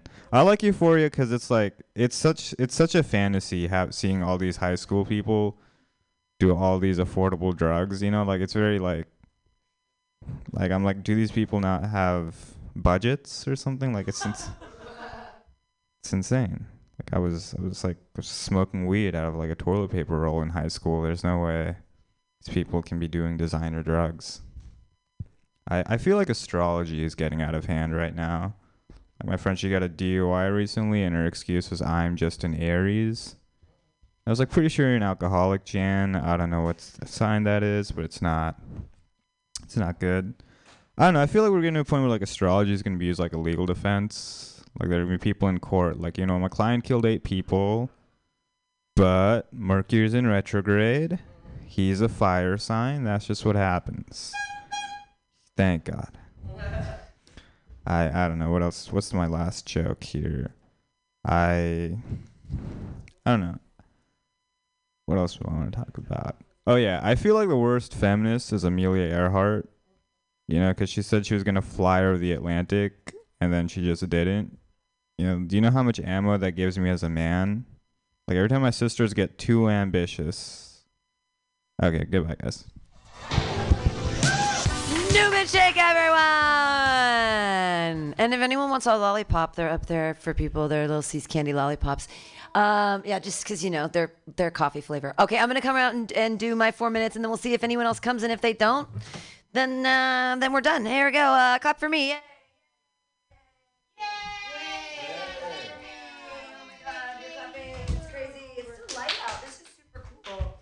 Yay. It's still light out. Isn't that nice? I really like it. Hi. Ding, ding, ding. I don't even know what I didn't even have like a plan today, but I still got it. Thank you. Yeah, man. I used to really love basketball back when I had a boyfriend and did things other than comedy. Does anybody remember that? I'm so fulfilled with stage time. I don't need a man. No, it's fine. I don't. But that's why I think witches were persecuted back in the day. Like, I always thinking, why would they persecute witches? They lived in the forest. They liked baking. They loved cats. They loved children. They know how to read. Like, why were they oh my God, you do all this without living with a man? Oh, you're a witch. Oh, how do you do that? Oh my God, you could live without us? No way. Sorry, Women's History Month is over. I won't be heavy-handed with my feminism anymore. I won't beat you over the head with feminism. Incidentally, feminism, the only word spelled without the word men in it. We got spelled with an I, like I am a feminist. There is no men in feminism. But I am a man, or a female, or a person. Right? When we become men, what do? We menstruate. Oh, shit, we menstruate. The one thing you could never do. You think it's gross, and you put your name all over it. Menstruate. Right? And then when you have sex for the first time, what do you break? Hi, men. Hi, men. Hi. I can have sex with all of you now. Hi, men. Patriarchy's real. The one I actually do understand right now, because I'm going through it, is menopause. Men no longer are pausing. They're like, she is old. Look at her crepey skin. What is happening there? Actually, I'm a Monet. I look good from far away. And then you get up close, and it's like, whoa, dots and slashes. What's holding this image together? Ah. Yeah. It sucks. Getting old sucks. I wake up in the morning and I'm like, those are the noises that my joints make when I'm trying to race to the toilet without peeing my pants. Or the other fun thing that's been happening, which is awful, is I have to pee all the time because otherwise, and I go to so many comedy shows, because if I laugh hard, that's it. I'm peeing my pants a little bit. I pee just a little, like all the time. I feel like I'm in a musical, like Singing in the Rain, and my pants are everything is wet. I need to bring an extra pair of panties. I was thinking about bringing like a thing, because there's no more periods or anything coming out of my vagina, just pee. So I need to use different kinds of pads, maybe. No, it sucks, but that's why I try not to laugh too hard. And sometimes when I cough, I'm like, oh no. And then you have to look to see. Sometimes I'll like take my pants off and look and be like, did it get through to the jeans? Okay, TMI. Too much. I don't know.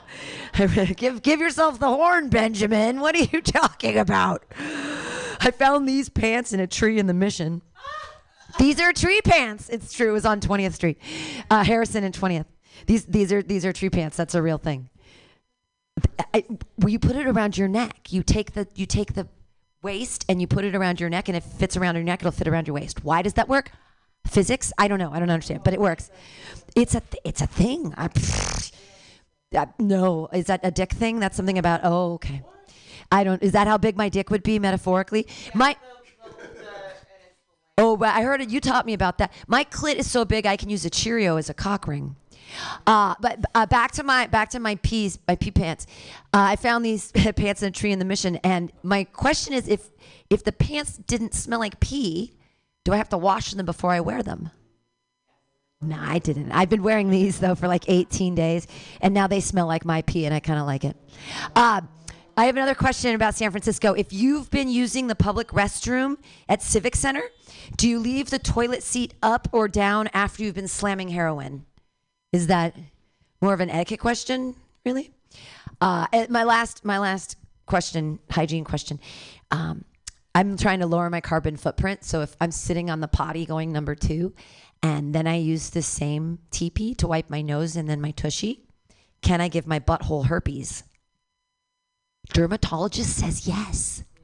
Herpes simplex 1 and 2, same herpes. It's just location. You gotta get out of the tenderloin. Okay, thank you guys all so much for being here tonight. Isn't this funny? Yay! Isn't it weird though that so many people signed up and then this was the perfect amount of people and it's all perfect. It all works out every week. Thank you so much for your donations. You're all amazing. Tomorrow night we are at OMG at 6 o'clock, and there are new times for our Thursday mics because I had the ability to be flexible, and I loved Luke's new thing at Edinburgh, and so I changed my open mics to 8 o'clock so that you can actually hit both open mics. And the beauty of the second and fourth Thursdays is that Edinburgh and Emperor Norton's are literally 2 blocks from each other. So you can hit Luke's Edinburgh open mic at 6 to sign up. It starts at 6:30. And get there early, sign up, and then run down to my open mic, which is going to go from 8 until 9:30. So ostensibly, everybody should be able to hit both mics on that day. And if you wanted to be crazy, you could even try to hit that Fame one first and then hit, I don't know, I've never been there. I'm just saying there's 3 opportunities in one night. I'm just saying that I made it flexible because I love Luke and I love that room. And I was like, I just asked the guys the bar owners, I'm like, can I change it to 8? They're like, whatever you want, Pam, fucking whatever. And I'm like, yeah. So more stage time for everyone. And then Fridays we're back here. And that's it. Okay, I'll let you all go. Bye. Thank you so much. You're all so wonderful. Yay. Take a lollipop, please. Take a lollipop. You can throw it down. Do you want to come down here? Hey, I'd love to go if you're going. Or do you want to hit?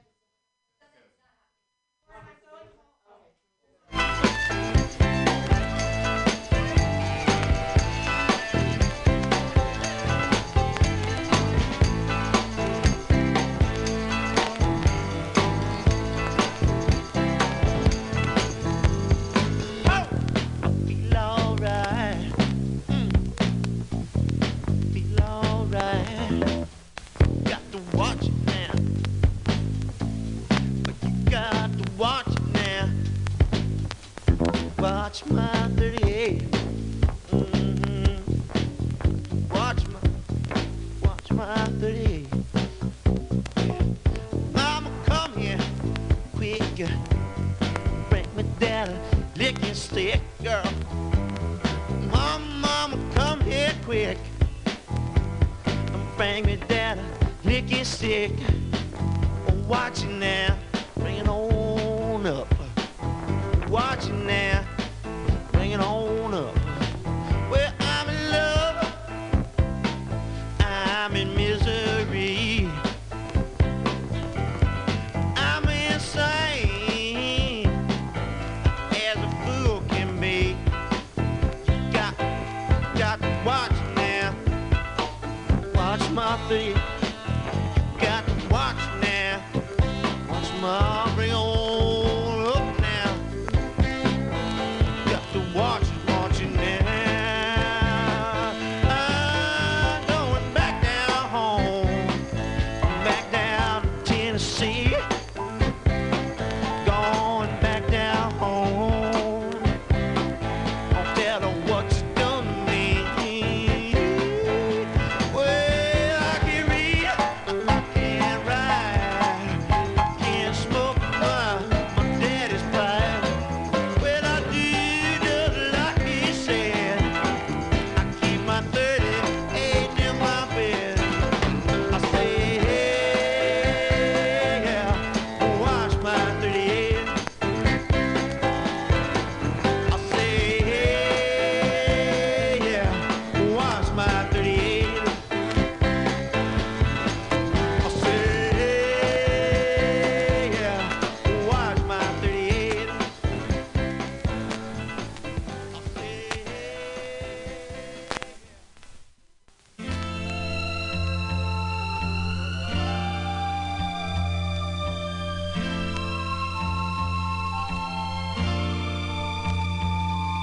By the time I get to Phoenix, she'll be rising.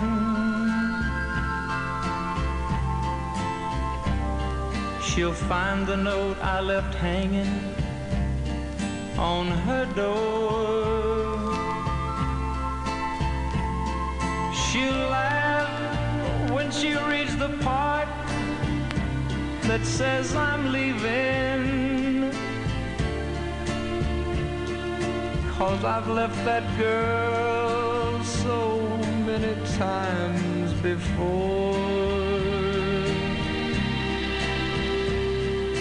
By the time I make Albuquerque, she'll be working. She'll probably stop at lunch and give me a call, but she'll just hear that phone keep on ringing off the wall. That's all. By the time I make Oklahoma, she'll be sleeping. She'll turn softly and call my name out low, and she'll cry just to think I'd really leave her. Though time and time I've tried to tell her so, she just didn't know I would really go.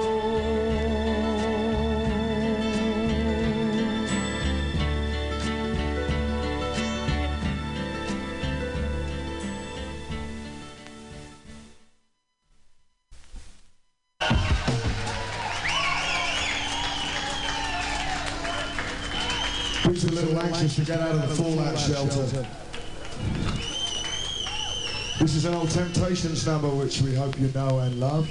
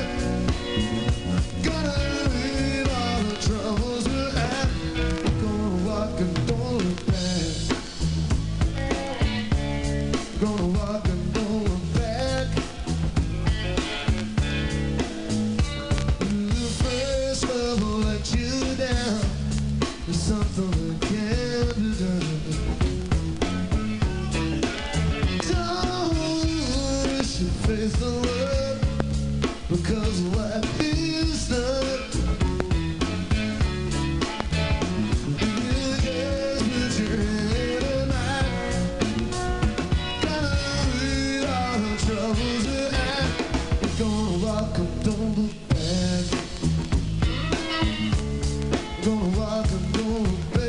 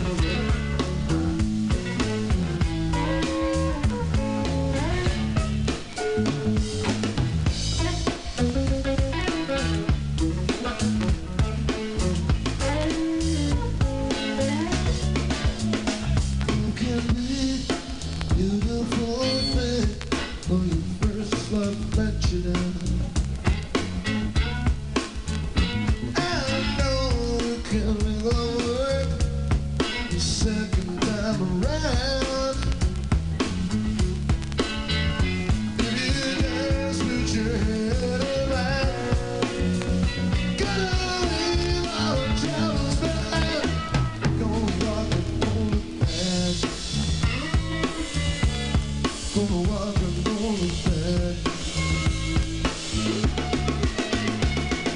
Places where I do, places where I do.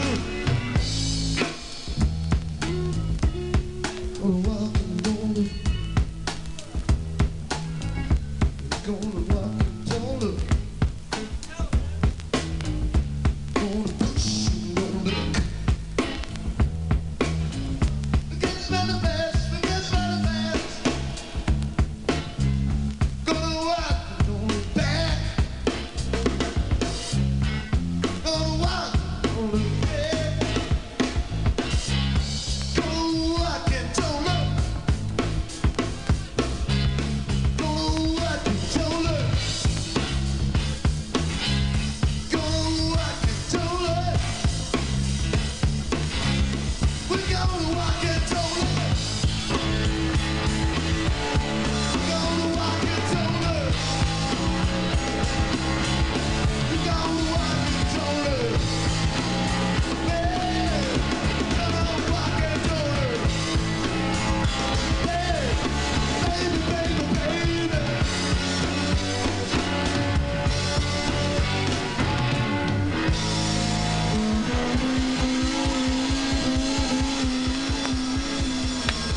I done got right.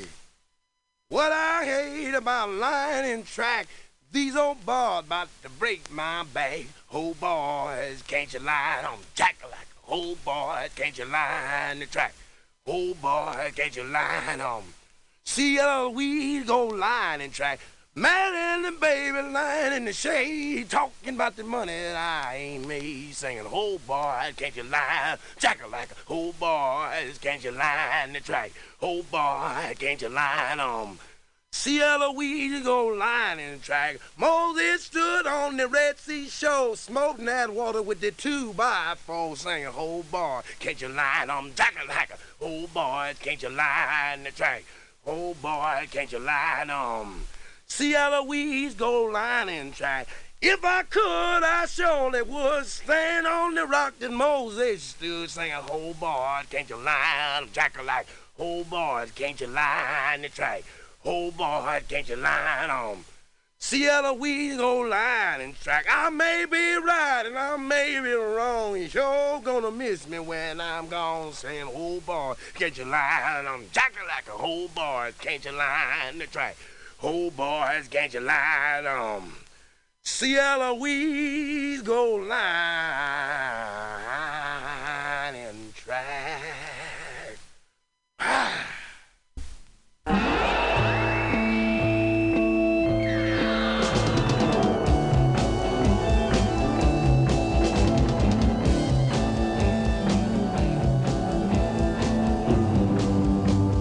Emily tries but misunderstands.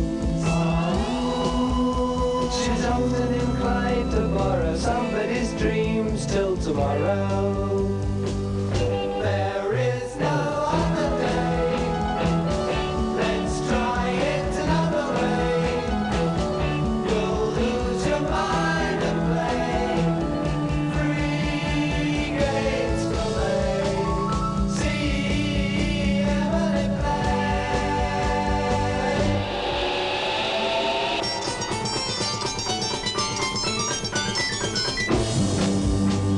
soon after dark, Emily cries, gazing through trees in sorrow, hardly a sound till tomorrow. There is no other day. Let's try it another way.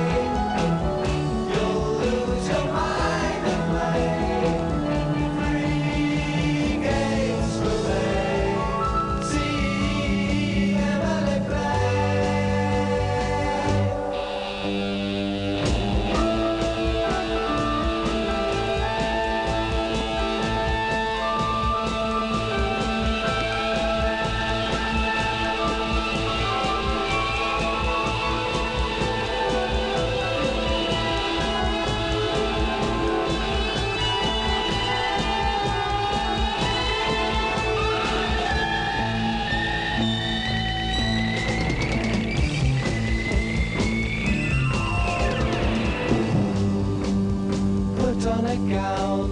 touches the ground. Left on the river forever and ever, Emily. There is no other day. Let's try it another way. You'll lose your mind and play three games to play. See Emily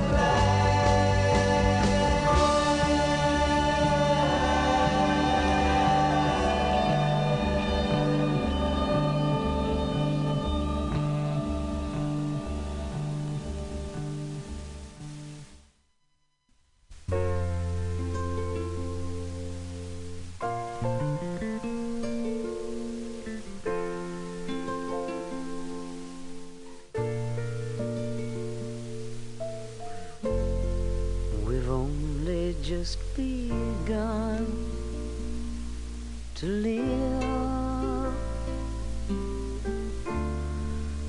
White lace and promises, a kiss for luck and we're on our way. We've only just begun to live.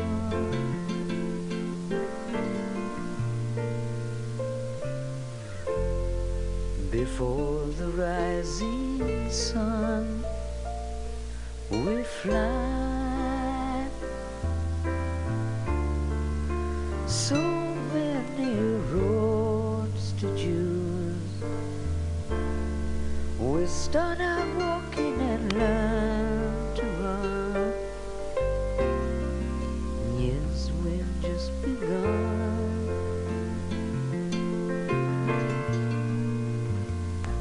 to live.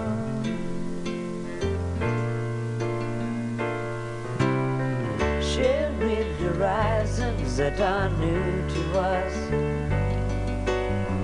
watching the signs along the way, talking it over, just the two of us, working together day to day, together. And when the evening comes, we smile. So much of life